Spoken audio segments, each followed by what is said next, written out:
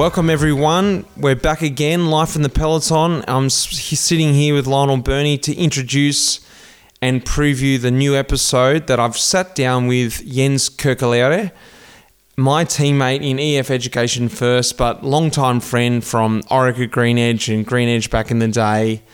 Classics man, West Flandern, Jensie, as I like to call him. It's an epic episode. Lionel, welcome to the episode. How are you, mate? I'm good, thanks, Mitch. I've listened to your interview with Jens already. I just want to give the listeners a bit of a heads up. Head over to YouTube, check out our show notes, because early on in this conversation, Mitch, you talk about Jens's first big win in a race called Le Samyn in 2010 and a really unusual sprint finish, and it's worth watching it just to get the context for when you hear Mitch and Jens talking about how that race finish panned out. So check the show notes and there'll be a link to the YouTube highlights of that race. It's about a 10-minute clip of the finale of the race, but you could skip through and watch the last couple of minutes and just see what Mitch and Jens are talking about. It's definitely worth it. That we talk about the sprint there, and like Lionel said, skip through the last K. It's pretty epic, because this is when I discovered who Jens was. This was early in my career as well, and I was like, oh my god, who is this guy? And then I soon found out who he was. We explain all this in the podcast coming up. It's a really great podcast. We talk about life as a Belgian, Flanders, the races, what that means to them, a little bit about coronavirus as well. There's some interesting stuff in there. So sit back and enjoy this one, guys. I know you will. Cheers.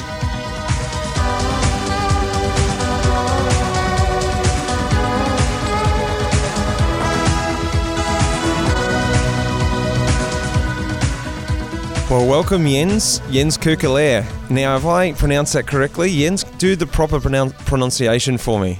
Kerkelere. Yeah. All right, because I've been saying it wrong my whole life, but ultimately people say my name wrong when they're not from Australia, so you roll with it. But welcome to the pod, mate. I know you're a big fan of the pod, and we've both got our matching coffee mugs this morning, so I'm happy to have you on the podcast. Yeah, I'm really happy to be here as well. I think I can say I'm a fan of the first hour. Really excited to be here. I'm actually a little bit nervous now. Well, I was telling you just before we press record, I was a little bit nervous because you think you know someone, and we had a good amount of time together. I feel came into the Peloton more or less at the same time. I was a year before you, and then afterwards we ended up in the same team in Orica GreenEdge, and I felt we're a little bit the same when we came into GreenEdge, because we were both a couple of years of pro under our belt, but fresh into a World Tour team, and we sort of bonded really quickly and became good mates there. And we had a couple of years apart, but we're back together again in EF Education First. So yeah, it's been a good little friendship there. And also, like I said, I thought I knew you, but taking the layers back, I was like, I don't actually know this guy that well. Let's get into it. To give everyone a little bit of background about Jens, because people mightn't know exactly who you are, and what I want to focus on today is, Jens, you're a true Belgian. You're a classics man. You're from Bruges, or Brugge, which is the capital of West Flanders. Let's talk about, for you, my first memory as you as a pro. I was a year ahead of you, so I was starting to get the feeling, it was my second year pro, it was your first year, I was starting to get the feeling of how hard the racing really was then. It was actually, you got like, wow, that was really hard last year, and then win races that people don't necessarily know. And a race like La Samyn, to give everyone a bit of example of this race, 16 sectors of cobbles. The Belgians have dubbed it as like a mini Roubaix. I love that, because it is a tough little race, but it's a prestigious little race because guys like McEwen have won it, Gilbert's won it, Demar, Niki Terpstra.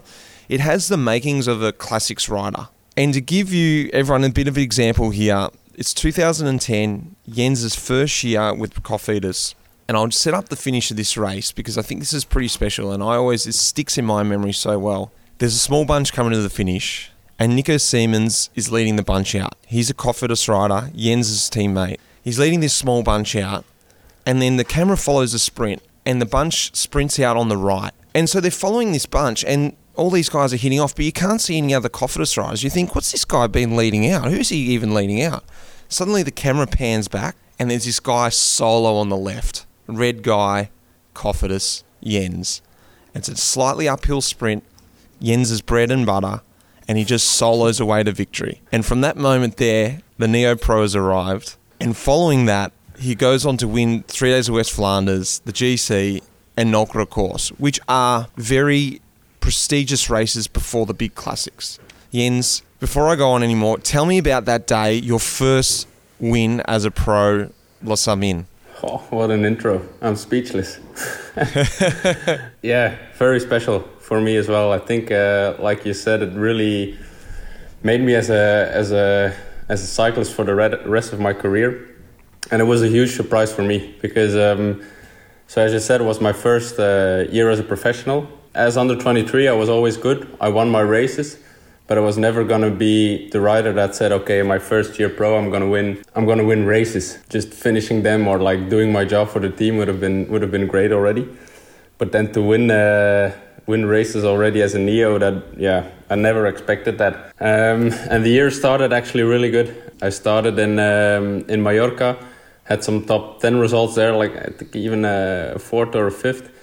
Then Algarve, I finished one stage third behind Contador and Sanchez, which wasn't bad as well. But then I got sick. I had a stomach flu. I think I didn't touch the bike for 5 or 6 days. Started riding a little bit again, and then Saint-Maiden was actually the first race I was going to do again, but I had no hopes of getting a good result because I hadn't been feeling good. Like I had a really bad stomach flu. But I started the race, and obviously I wasn't feeling that bad. And the closer we get to the finish, the better I felt. And then, as you mentioned as well, Nico Seamus, he did a really good job in leading me out. Not only that, during the race, especially when we came into the final, he really gave me the morale of saying, hey man, you can do this. He has actually been really important for me in the early years of my career. Like the whole winter we trained a lot together, and I think he was around 10 years older than me, so he gave me a lot of advice. And yeah, he gave me a good pep talk and saying that, come on, I'll do the lead out and you'll be able to finish close. And yeah, it was crazy. I remember just going all the way to the other side of the road because the wind was coming a little bit from the left and you had the fences, so I thought, I'm going to be a little bit more protected. And as soon as I head out, the finish line was the only thing I thought about, and I won it. So that was pretty special. I want to talk about this sprint actually because it was so far out and it seems like you're going forever. And like you just said then, yes, the wind was coming from the left, but technically if you went to the left, everyone could get a sit off you. You just weren't worried about that. You're like, and when you watch the sprint too, you come from the back. I'm going to have to put this video up for everyone to see because it's quite an amazing sprint. And you come from the back, which makes it feel like Nico wasn't actually leading you out per se. He was keeping that speed there. Can you take your mind back to that feeling before then? Did you have the confidence that you were going to win that day, or you just thought, well, I've got to put a good result in here. I've just got to try? Yeah, I just had the idea of getting a good result. But the finish, like when you see it on footage, it doesn't really show how hard that finish line actually is. It changed a little bit. The race now has changed a little bit from then, but it was a big road. I think the last 3-4 Ks were always gradually a little bit uphill. And it's a hard race, so nobody's really fresh anymore in the final. And it's a very hard race. Yeah, and Nico, he was just keeping the pace really high. And I think one moment you see him look back, and you see that he sees me, and just keeps the speed as high as possible. And I remember from the races that I won as under 23, I was always good in a finish like that when it was a little bit uphill.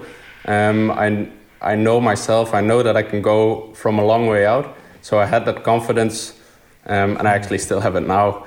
That when it's a hard finish, I can go from a long way out.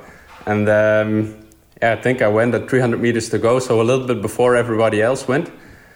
And I think that's why when I went to the left, nobody followed me because I thought, this is still way too long. But I managed to keep it all the way to the finish. So yeah, that was good. Oh, it was great because I always remember coming across the line like, who won? Who was this guy? And then we saw the footage back. I'm like, oh, this guy won. And I soon got to know your name very much quickly because, like I said, the next sort of 3-4 weeks, you were the guy in the front in the next races. What I want to go ahead and talk about now is you've then sort of made yourself into a classics man, and that's no surprise for me from where you're from. And that's what I want to get into now a little bit is something that I've got to understand throughout my career is West Flanders, East Flanders, Flanders is the heart of Belgian cycling. Cobblestones, those races we all know, we all grow up to watch, cyclists anyway, watch and, love. You grew up in that region, like I said, with Bruges being the capital of West Flanders.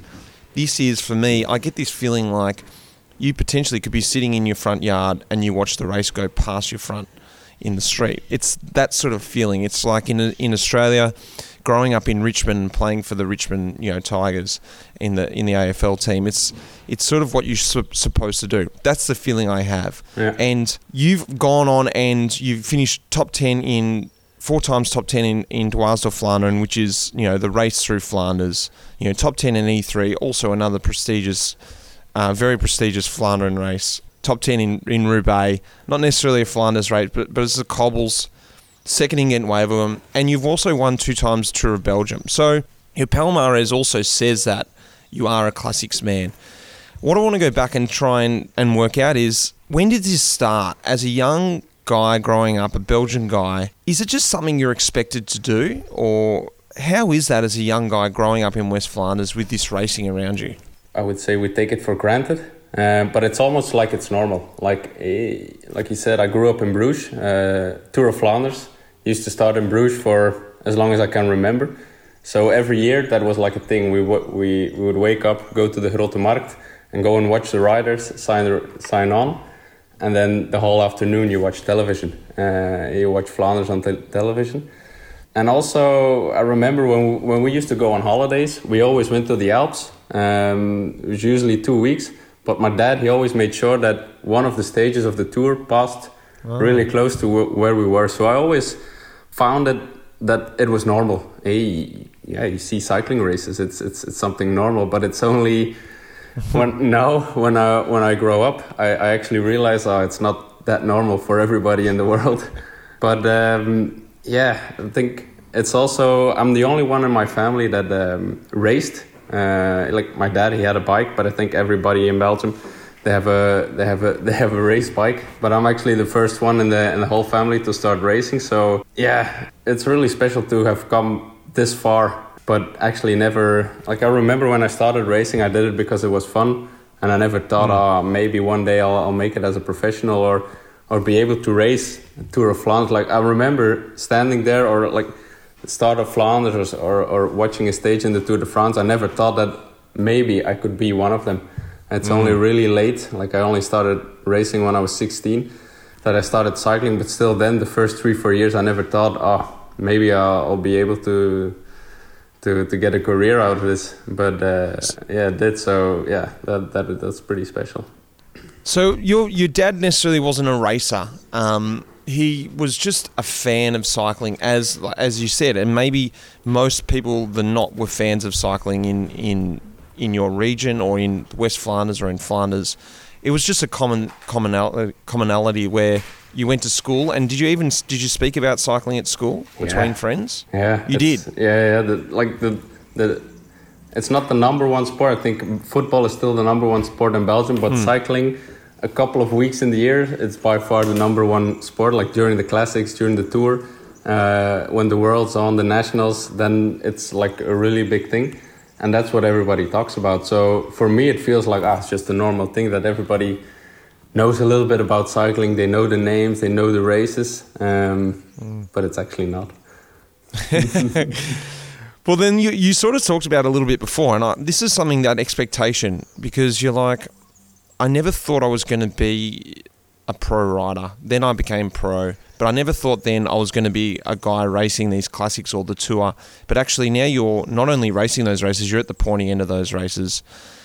What is that like, that expectation? Is it a helpful thing growing up in these regions, in this part of Belgium where, like you said, everyone knows about it?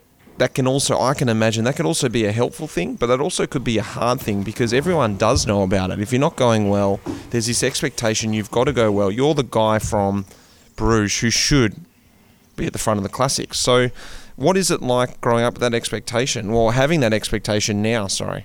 Yeah, that's a good point. I think especially for me, coming in with the professionals and winning races that early in my career, maybe put a little bit of pressure on me. I remember after those races, we went to the classics when I was a Neo-Pro, and everybody already expected me to, I wouldn't say win, like Dwars door Vlaanderen or not the big ones, but the ones just below that. But I was good enough to win those races, but the classics, that's just a whole other level.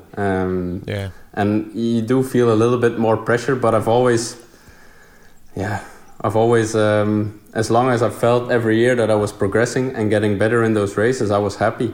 And the longer you race, the more you realize that it's not easy to win, just to ride a final or to be close in the final in the classics. And I would keep trying every year, but it's not easy. Well, it mightn't be easy for you, but I tell you what, it's a hell of a lot harder for us who aren't from the region. And this is something that I think a lot of people don't understand who haven't raced through these races themselves, but it's literally like a maze. And I mean, you think you know your roads around wherever you live, but Belgium's a whole nother level because there are a million roads. And we seem to crisscross and looped around and do all these roads. That's what it feels like. It feels like a spider web. For the guys from Flanders, though, everyone alludes to it. It's like racing in your home backyard. You know the roads like the back of your hand. But something that I think really helps to that is the memories. And I was speaking to another guy before this podcast just to get a bit of an idea of that feeling. And he was telling me, he goes, the way I learnt the roads was subconsciously. We used to have the TV on every Saturday, every Sunday, watching the races, and I wasn't really into cycling that much, but we always watched the race. And one thing that stuck in his mind, he said, was Johan Museeuw up the Ten Bosse. That was that climb. That's how I remembered that climb. And then on that corner, there was a crash. And then on that sort of, cobbles, so-and-so attacked. So the whole lot of Flanders for him has memories. It's not like he's learning the roads like when I came. Oh yeah, that's the Quaremont, that's right. And then after that, there's the big road and yada, yada. For him, it was memories of different stuff that happened in the races. Is that sort of how it happened for you with learning the roads? Yeah, that's exactly true. I can imagine if you're not from Belgium and you don't speak the language, it's a maze. Because we have all these bergs here. We have the Paterberg, the Canarieberg, the Valkenberg. It's already... If we would translate it in English, it would make it a little bit easier. But still, there's so many bergs you have to remember. Yeah. And that's true for us. It has a lot to do with memories. Like one memory that I do have, the first time that I did Quaremont, Patersberg, Koppenberg, was with my father and my cousins. Can't remember which race it was, but we had a family get together, and one of the classics was on. And I remember one of my cousins telling me, can't be that hard, the cobbles and the climbs, they're all suffering and pushing so hard, it can't be that hard. And my dad said, well, next week we'll go up there. Here we go in one of my dad's blue vans, put all the bikes in there, and we'll just do like a little loop. And I remember we did the Eddy Merckx route. It's like a route with signs. It's still there now, and it starts on the Kleusberg, and then you go to Quaremont, Patersberg, do some other climbs. And then the Koppenberg, which is probably one of the hardest, wasn't in there, but we did it anyway, just to try. So that were some good first memories, like the first time you really get to know those that region and those climbs. And especially the Koppenberg. I remember we were all standing at the bottom on our bikes, and we would each try just to get to the top without falling off. So yeah, that's true. You have a lot of memories with a lot of those things. Like I remember I did this one really long training ride with a friend in the Vlaamse Ardennen, in the region of Tour of Flanders, and we punctured somewhere on the Paddestraat, and we changed the tire, and we left the tire there. We put it around like a light pole or whatever, and then a couple of days later there was a race there, and the tire was still there. So that's you saw it on the TV. Yeah, it was still there. So no, that's definitely true. You have a lot of memories, and that makes it a lot easier to remember all the different cobblestone sections and climbs. Yeah, totally. And everyone has that feeling from their own area, and it mightn't necessarily be that you race there, but you go training or whatever, and you're like, oh yeah, last week or that happened there. And I just think like it was such a great point that you remember it like that you don't actually think about that at that moment when you're going up the Koppenberg, but there's a personal connection to it. It doesn't necessarily have to be a race-winning moment at all. It's just more, oh yeah, I got dropped at that moment. And like, we come as foreigners to the region and we slowly create our memories, but that's when we're racing. Whereas you've already got those memories laid day one when you start racing. And I think that's when we talk about you guys having that advantage, I see that as a massive advantage. And at the end of it, yes, you still have to be physically good and you have to know how to race, but knowing the course is already done and you're like, all right, let's just race. And it makes a huge difference if you pass there in the race, or if you can pass there on training, or like silly things like going and try to do all the climbs with the family, because in the race everything happens so fast. You have the sports director yelling in your ear that it's a left and a right and then this climb and that climb, and it's easy to forget where the hell you are. But then on training you see everything a little bit better. And yeah, I think definitely if you're not from here and you come here the first couple of times, it's not easy to remember everything. Chute à l'arrière du peloton, Cycling Podcast team car at the back of the pack, please. That's Seb Piquet, the voice of Radio Tour at the Tour de France, of course, to remind me to tell you that this week's episode is sponsored by Gymshark. Richard, who are Gymshark? Are you a Gymshark? Well, I mean, this is, the shark for us obviously only means one thing, doesn't it? Vincenzo Nibali, but it's got nothing to do with Vincenzo Nibali or Messina. It's gym kit, gym gear, but not just gym gear, it's sports clothing. And you and I, Lionel, have been lucky enough to receive a little bundle of goods. In fact, I believe we're both wearing our green track shorts, aren't we? Embarrassingly enough. Luckily, we can't see each other. We are indeed. Yeah, we're not in the same room, but we are clashing. We've come in the same outfit today. It's going to be awful at the Tour, isn't it? Or wherever we happen to be on the road if we're wearing the same clothing. Oh dear. Anyway, I must say that I'm very impressed by. I've got a lot of wear out of already the base layer. I got a short sleeve and a long sleeved Element base layer, very reasonably priced and really comfortable and really good for cycling because they're very long in the body, so when you're hunched over your bars it doesn't ride up the back. And I wore that a couple of days ago for a long bike ride and found it exceptionally comfortable. Well, I ordered I got the shorts and the hoodie. What I went for mostly was stuff that I can wear after I've got back from a bike ride and I've had a shower and I'm kind of relaxing and I'm feeling, post-workout feeling... For the massage. Yeah, before the massage and the refueling, of course, Richard. Just very comfortable clothing to wear. The hoodie in particular, very nice garment with a full zip and obviously a hood. And I've also gone for that in green. I hope you haven't ordered the hoodie in green as well, Richard. Petrol blue for me, Lionel. What a relief. Well, if you want to check out Gymshark's range of clothing, whether you're cycling or running, I've actually ordered a couple of T-shirts for running in as well. So, very real versatile range of clothing. Go to gymshark.com/thecyclingpodcast. That's gymshark.com/thecyclingpodcast. Now let's get back to Mitch's conversation with Jens Kuckelera.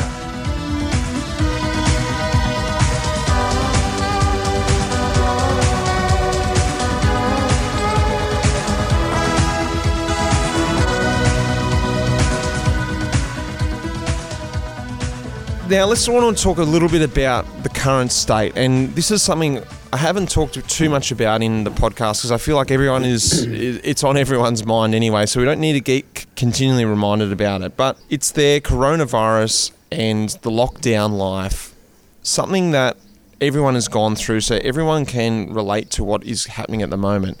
But I think not many people can relate as closely as you can because you actually had coronavirus early in lockdown. Tell me about that, Jens.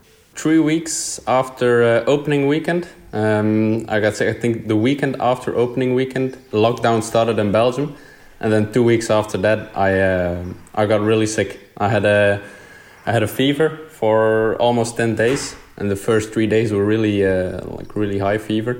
That was the only symptom that I had. I didn't have I didn't lost my smell, I didn't lost my taste, I didn't have the dry cough, like all the other symptoms you would typically have with the coronavirus, I didn't have.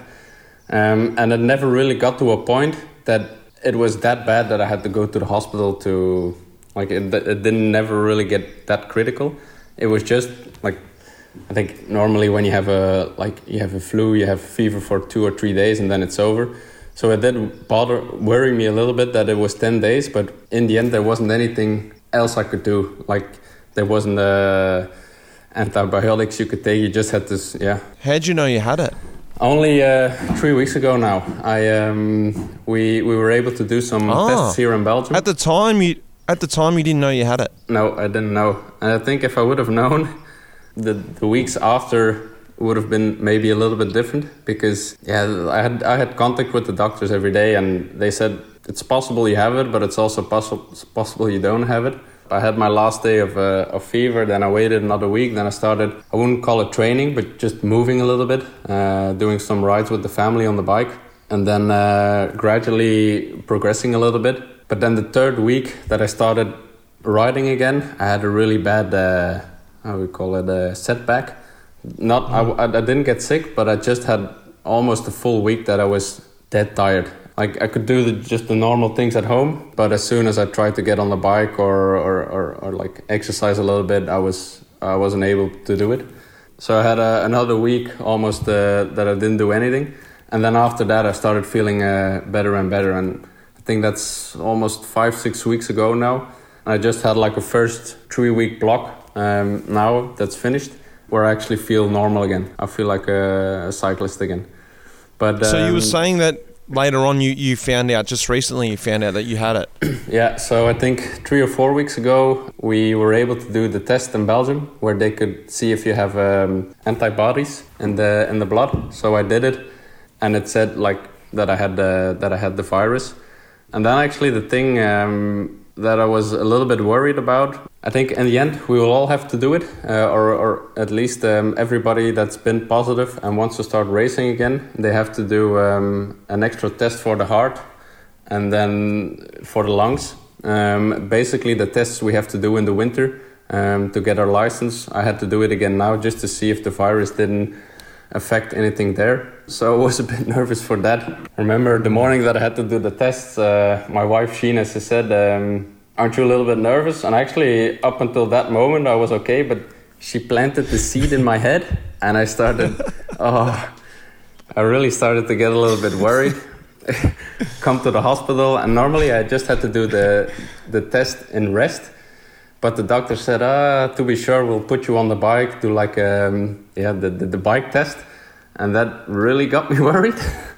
But then in the end, everything was good. So they didn't see any problems with the heart. Also, the lungs were good. So that was a bit... Did you think back on the time and go, once you got the positive test back afterwards, once you were feeling well, did you think, oh my God, yeah, that makes sense now? Or did you already think that when you had the sickness, that you had coronavirus? Yeah, after 10 days of fever, it's like what the doctor said. It's possible you had it, but yeah, we're not really sure. It's not like when I had the test that I said, oh God, I had it. Yeah. When did I have this? No, I definitely know when I had it, and it made sense. And there was no worry about passing it on to your kids and your wife? Well, that was the thing. So the moment that I had fever, the rules in Belgium were we could still go outside for a run or for a walk. It wasn't like in Spain and Italy that we had to stay inside.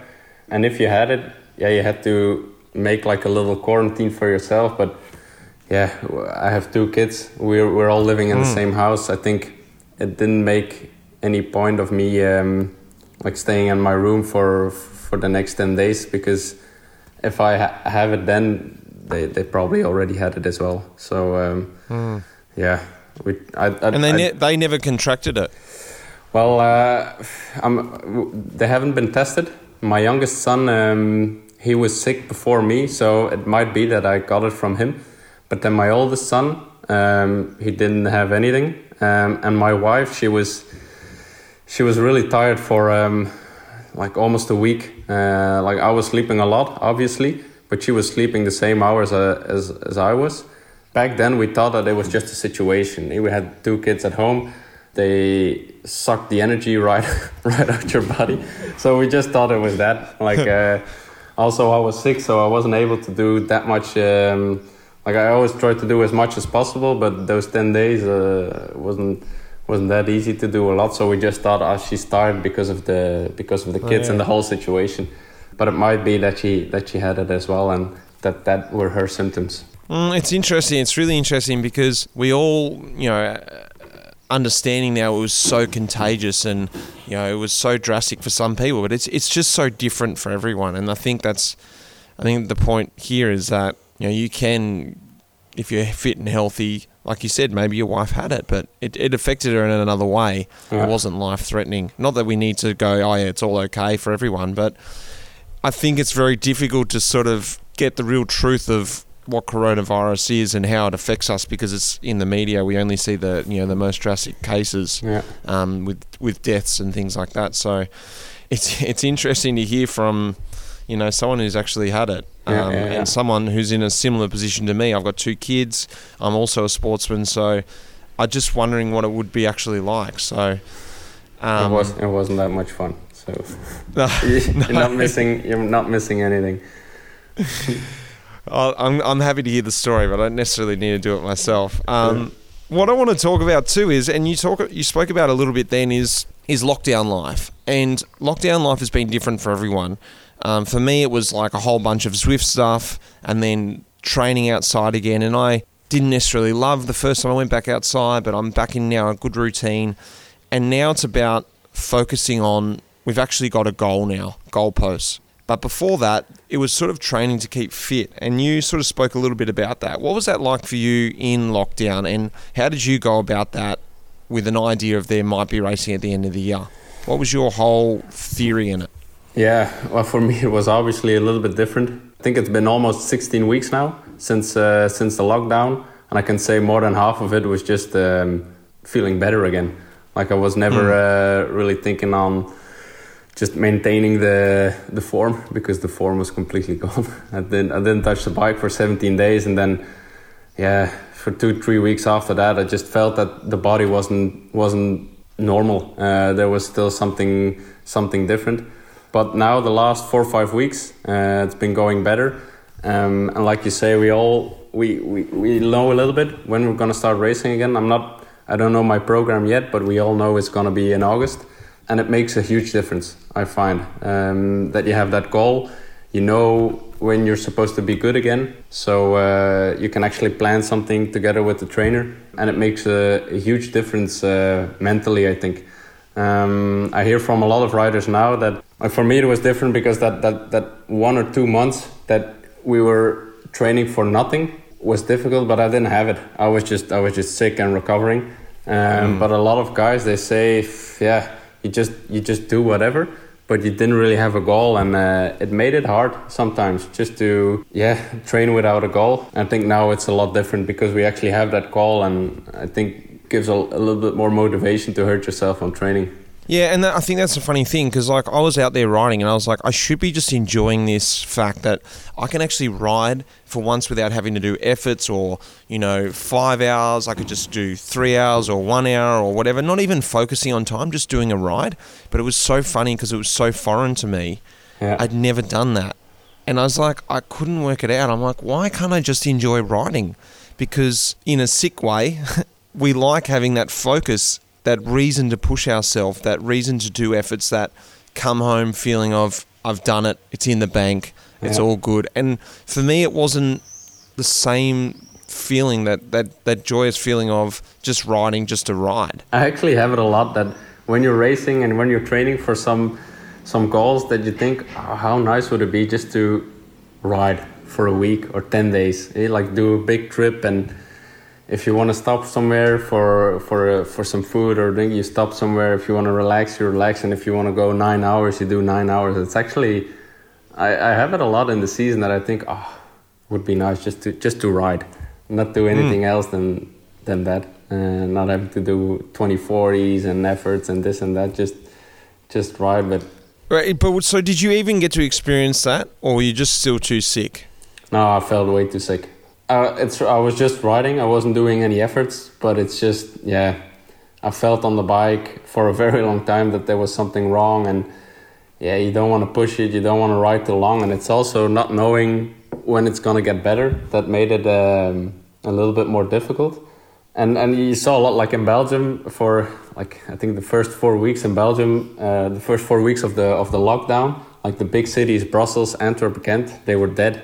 And a lot of guys that did it, they just rode there with the bike and rode through Brussels on roads where normally you would never be able to go because of the traffic. And it actually looked like a lot of fun. So I missed that.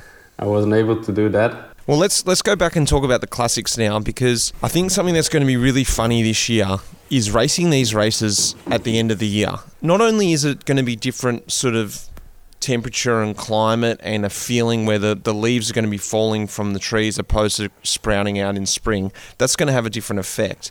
I think also that's also going to have a psychological effect, because we've been racing for 10, 12 years in the peloton, and the season has a flow for us. I don't know if you've noticed this yourself, but for me, we're in June and all of a sudden I want to push myself. The sun's hot. That's when I usually train for the summer, getting ready for me, the end of the season, the Vuelta or whatever it is. And I'm naturally doing that now, even though those races aren't going to be there in their normal spot. My body's naturally following a sort of flow. So I'm wondering how it's going to be racing full tilt classics at the end of the year, when generally at the start of the year you're so motivated for it, the spring's there, and now at the end of the year when you're normally like, season's rolling in, and it's like, all right, Mitch, Roubaix. What are you thinking? Because as I'll just quickly run through, as the season sits, I've got the calendar here. We're going to have Ghent-Wevelgem, starting with Ghent-Wevelgem on the 11th of October, Scheldeprijs on the 14th, then you've got Flanders on the 18th, De Panne on the 21st, and Roubaix, finishing with Roubaix on the 25th of October, which is essentially the last race of the year. The Vuelta is still going to be going on then, but 25th of October, if you're still racing then, it's normally somewhere in China on holiday tour. Yeah. Or you're completely done, would have been done for 2 weeks. What are you thinking about this? What are your thoughts? What are the Belgians thinking? I think it's gonna be different for a couple of reasons. I think one factor that's gonna be important is probably a lot of guys will have done a Grand Tour already. I think as well that if you've done a Grand Tour, it makes a big difference in how you feel after that. Then second thing is the weather. I think chances of bad weather in October or in March or April, I think it's pretty similar, but it's the biggest difference is in the head, I think. In March, April, it's possible you have some bad weather and some rain, but okay, it's the classics, it's part of the classics. But then in October, you also know that it's gonna rain, but then it's like, I don't want it to rain. You just really, really hope that it's gonna be like good weather and dry. Maybe it's gonna be different now because it's still the classics. It's Flanders, Roubaix. But for me, I usually go well in bad weather, or I wouldn't say well, but I'm not getting a lot worse in bad weather, except when it's in October. Then it's really you don't really want it anymore. So I think that's some things that are going to make it different. I think maybe a third point that might be important as well is what the roads are going to be like because of the farmers. I always know when you go riding in October here around in my region in Flanders, the farmers, they start harvesting the corn. And the roads, they're slippery as hell. It's unbelievable. Oh, no. October is always really dangerous. You hear a lot of crashes and accidents in October just because of that. So I'm curious how that's going to be when we have to race on it. So I think that might be different as well. And not only for Flanders, I think for Roubaix as well, the cobbles. If you ride them any other time in the year than in the classics, they're always a little bit different. So I'm really curious how that's going to be as well. Have you ridden the cobbles at different times of the year in Roubaix? Yes, Roubaix under 23 was always the last week of June. But it's actually funny that the 3 times I did it, it was always in the rain. So as a professional, I've never done any Roubaix in the rain. But as under 23, every year it was wet. In June as well, it should be dry then. Yeah. So that was different, and also there's a lot more grass in between the cobbles. I've done it twice in the stage in the Tour, and it's completely different. I would almost say that it's easier because the grass in between the cobbles makes it a more flat surface, and it's actually not that hard. So it makes a huge difference in tire pressure and just the feel on the cobbles as well. So I'm not sure at the end of the season how that's gonna be, but it's definitely gonna be different than in April.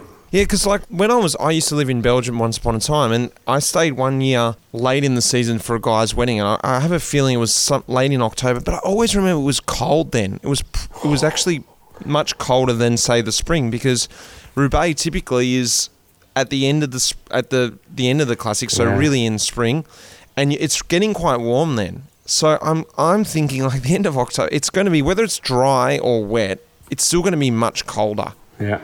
Yeah, usually Flanders and Roubaix, like I've only had it also one time that Flanders was still really cold, but usually those two races are the first races that the weather is getting a little bit warmer, and that's true. It's gonna be different in October, and I always like cyclocross season starts usually in September, but it's in October that we really start to watch it.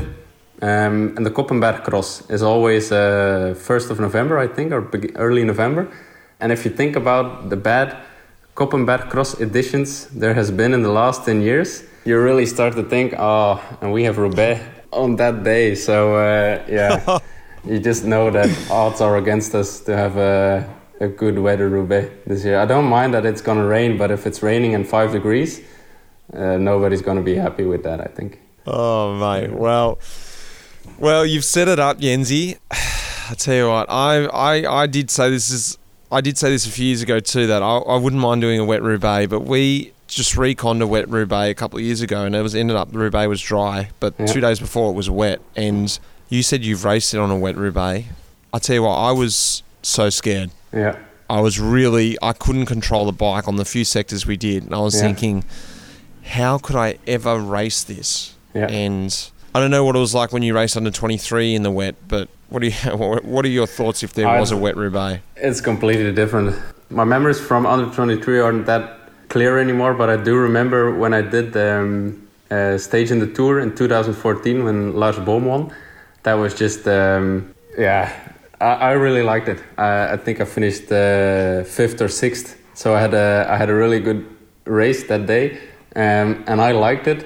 But it's because you were racing in the front, and everything was going as I hoped it was going to be. But I think it could have been like a really bad day as well. From the stories I've heard afterwards, that everywhere between position 20th and 160th, it was the most horrible day of their lives. But it's crazy. Like you hit the cobblestones sectors, and you know, okay, if something happens now in front of me, it's over. You can't do anything. You can't stop. Yeah. And one thing I remember as well is the first 2 or 3 cobblestone sections we did that year, you just see guys flying left and right. Like the first 3 cobblestone sections, you just saw crashes everywhere. Like guys going straight in corners, left, right, punctures. Oh, it was just... And then some guys tried to go in the gutter, but the water was so high that you couldn't really see if it was like a deep water or... It was just, but I really liked it. I had a good day. It was also, like I said, it was wet, but it wasn't cold. I think it was still between 15 and 20 degrees, so you weren't... Also, the race was that hard, you never got cold. But it was special. I liked it. I enjoyed it. Well, Jensie, you've set it up, mate. Well, thank you very much for coming on the pod today, and I can't wait to catch up with you. It's still going to be a couple of months away, but I'm hoping that you're going to be on the Classics program as well with me, and we can spend some time up there in Belgium and experience this. I think, look, I'm saying it now, I'm probably going to hate it at the time and love it afterwards, but it's going to be a really special moment to race these races, whatever races we're all doing at the end of the year. Yeah. It's going to be weird. It's going to be different. There's going to be different winners, and I'm hoping I can pull some success out of this as you get my head around it and get into this racing at the end of the year. Yeah, I hope so too. It's definitely gonna be something. I just hope that we're gonna be able to finish the program as it is now. I think everybody's gonna be happy with that. And thank you, Mitch, for having me on Live in the Peloton. Cheers, mate.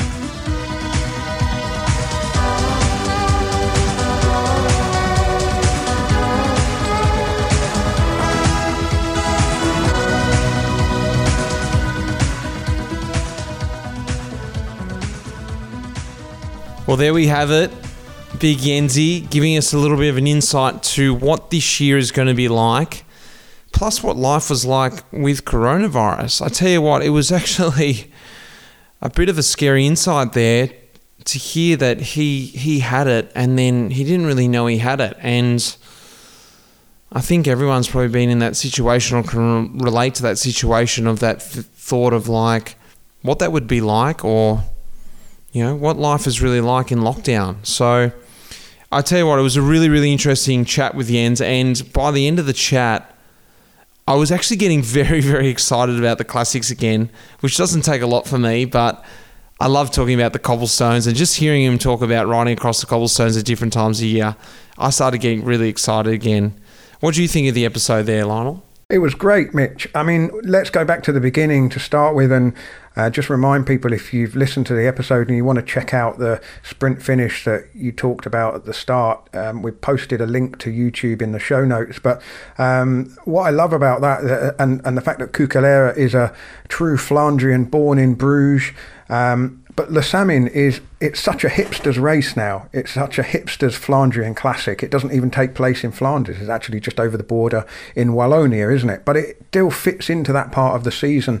And I was just reflecting on how, 15, 20 years ago, you'd never have got to watch that race on TV in the UK. But now it's a real kind of midweek treat for the, I was going to say for the purists, but there's something really, stripped down about a race like that. Just a hard afternoon out racing. And, well, if you watch the clip, you'll see the riders in 3/4 length leggings and winter gloves. It's a day when you have quite some effort taken to get up to, get the body temperature up. But you mentioned the coronavirus and just hearing him talk about having the test just to check that it's not done any kind of lasting damage to his system. That had me on tenterhooks a little bit, and I'm sure that there's going to be some worrying times for riders, who may have had the virus but without even knowing it, and will get tested and find that they've got antibodies, and I think that uncertainty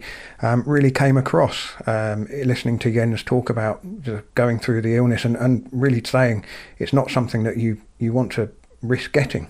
Yeah, totally. And just to go back on what you were saying, is something we've missed from this year, and we're definitely going to miss with the classics being at the end of the year. Suddenly we're going to be at the biggest races all of a sudden. Whereas before we had these beautiful races to build us up, to get the palate sort of salivating, getting ready. Les Amis, you had Nolkera course, you had West Flanders, you had these races to sort of get yourself ready, and then the next week you had the big boys. All of a sudden this year, we're going to be straight into the big boys.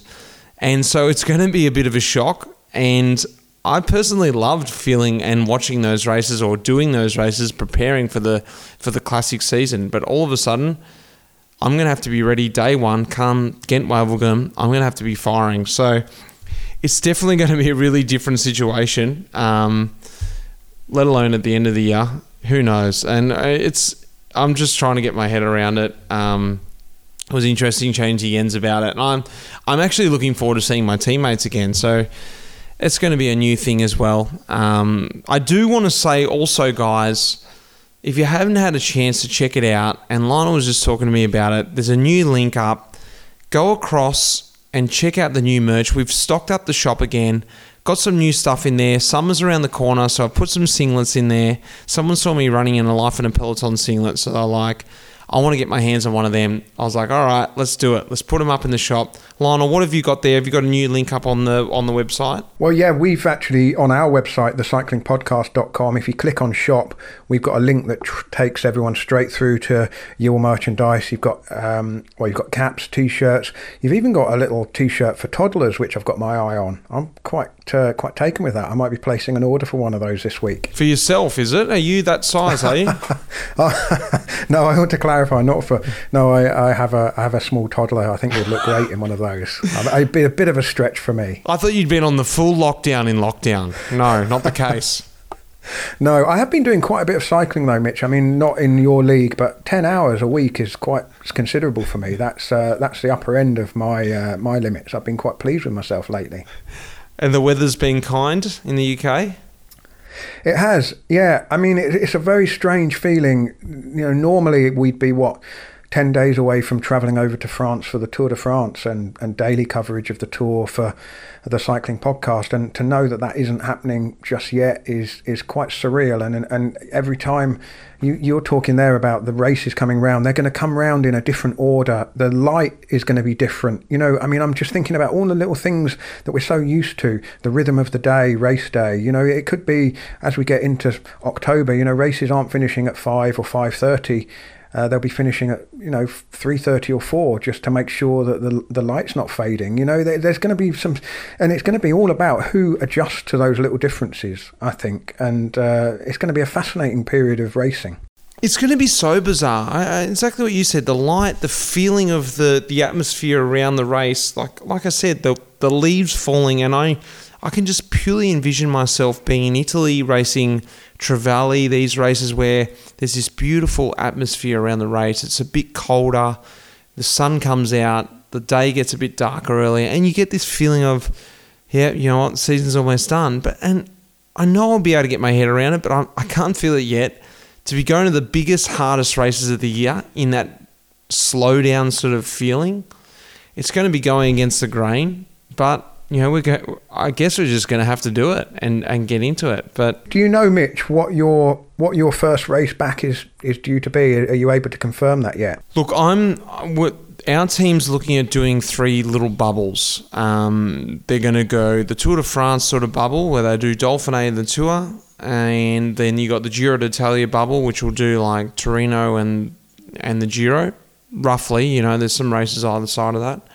And then there's the Classics crew, which will do Poland at the start of the racing, a bit of a break, and then go in for the Classics with Bing Bank and then the rest of the Classics. So that's what I'm on.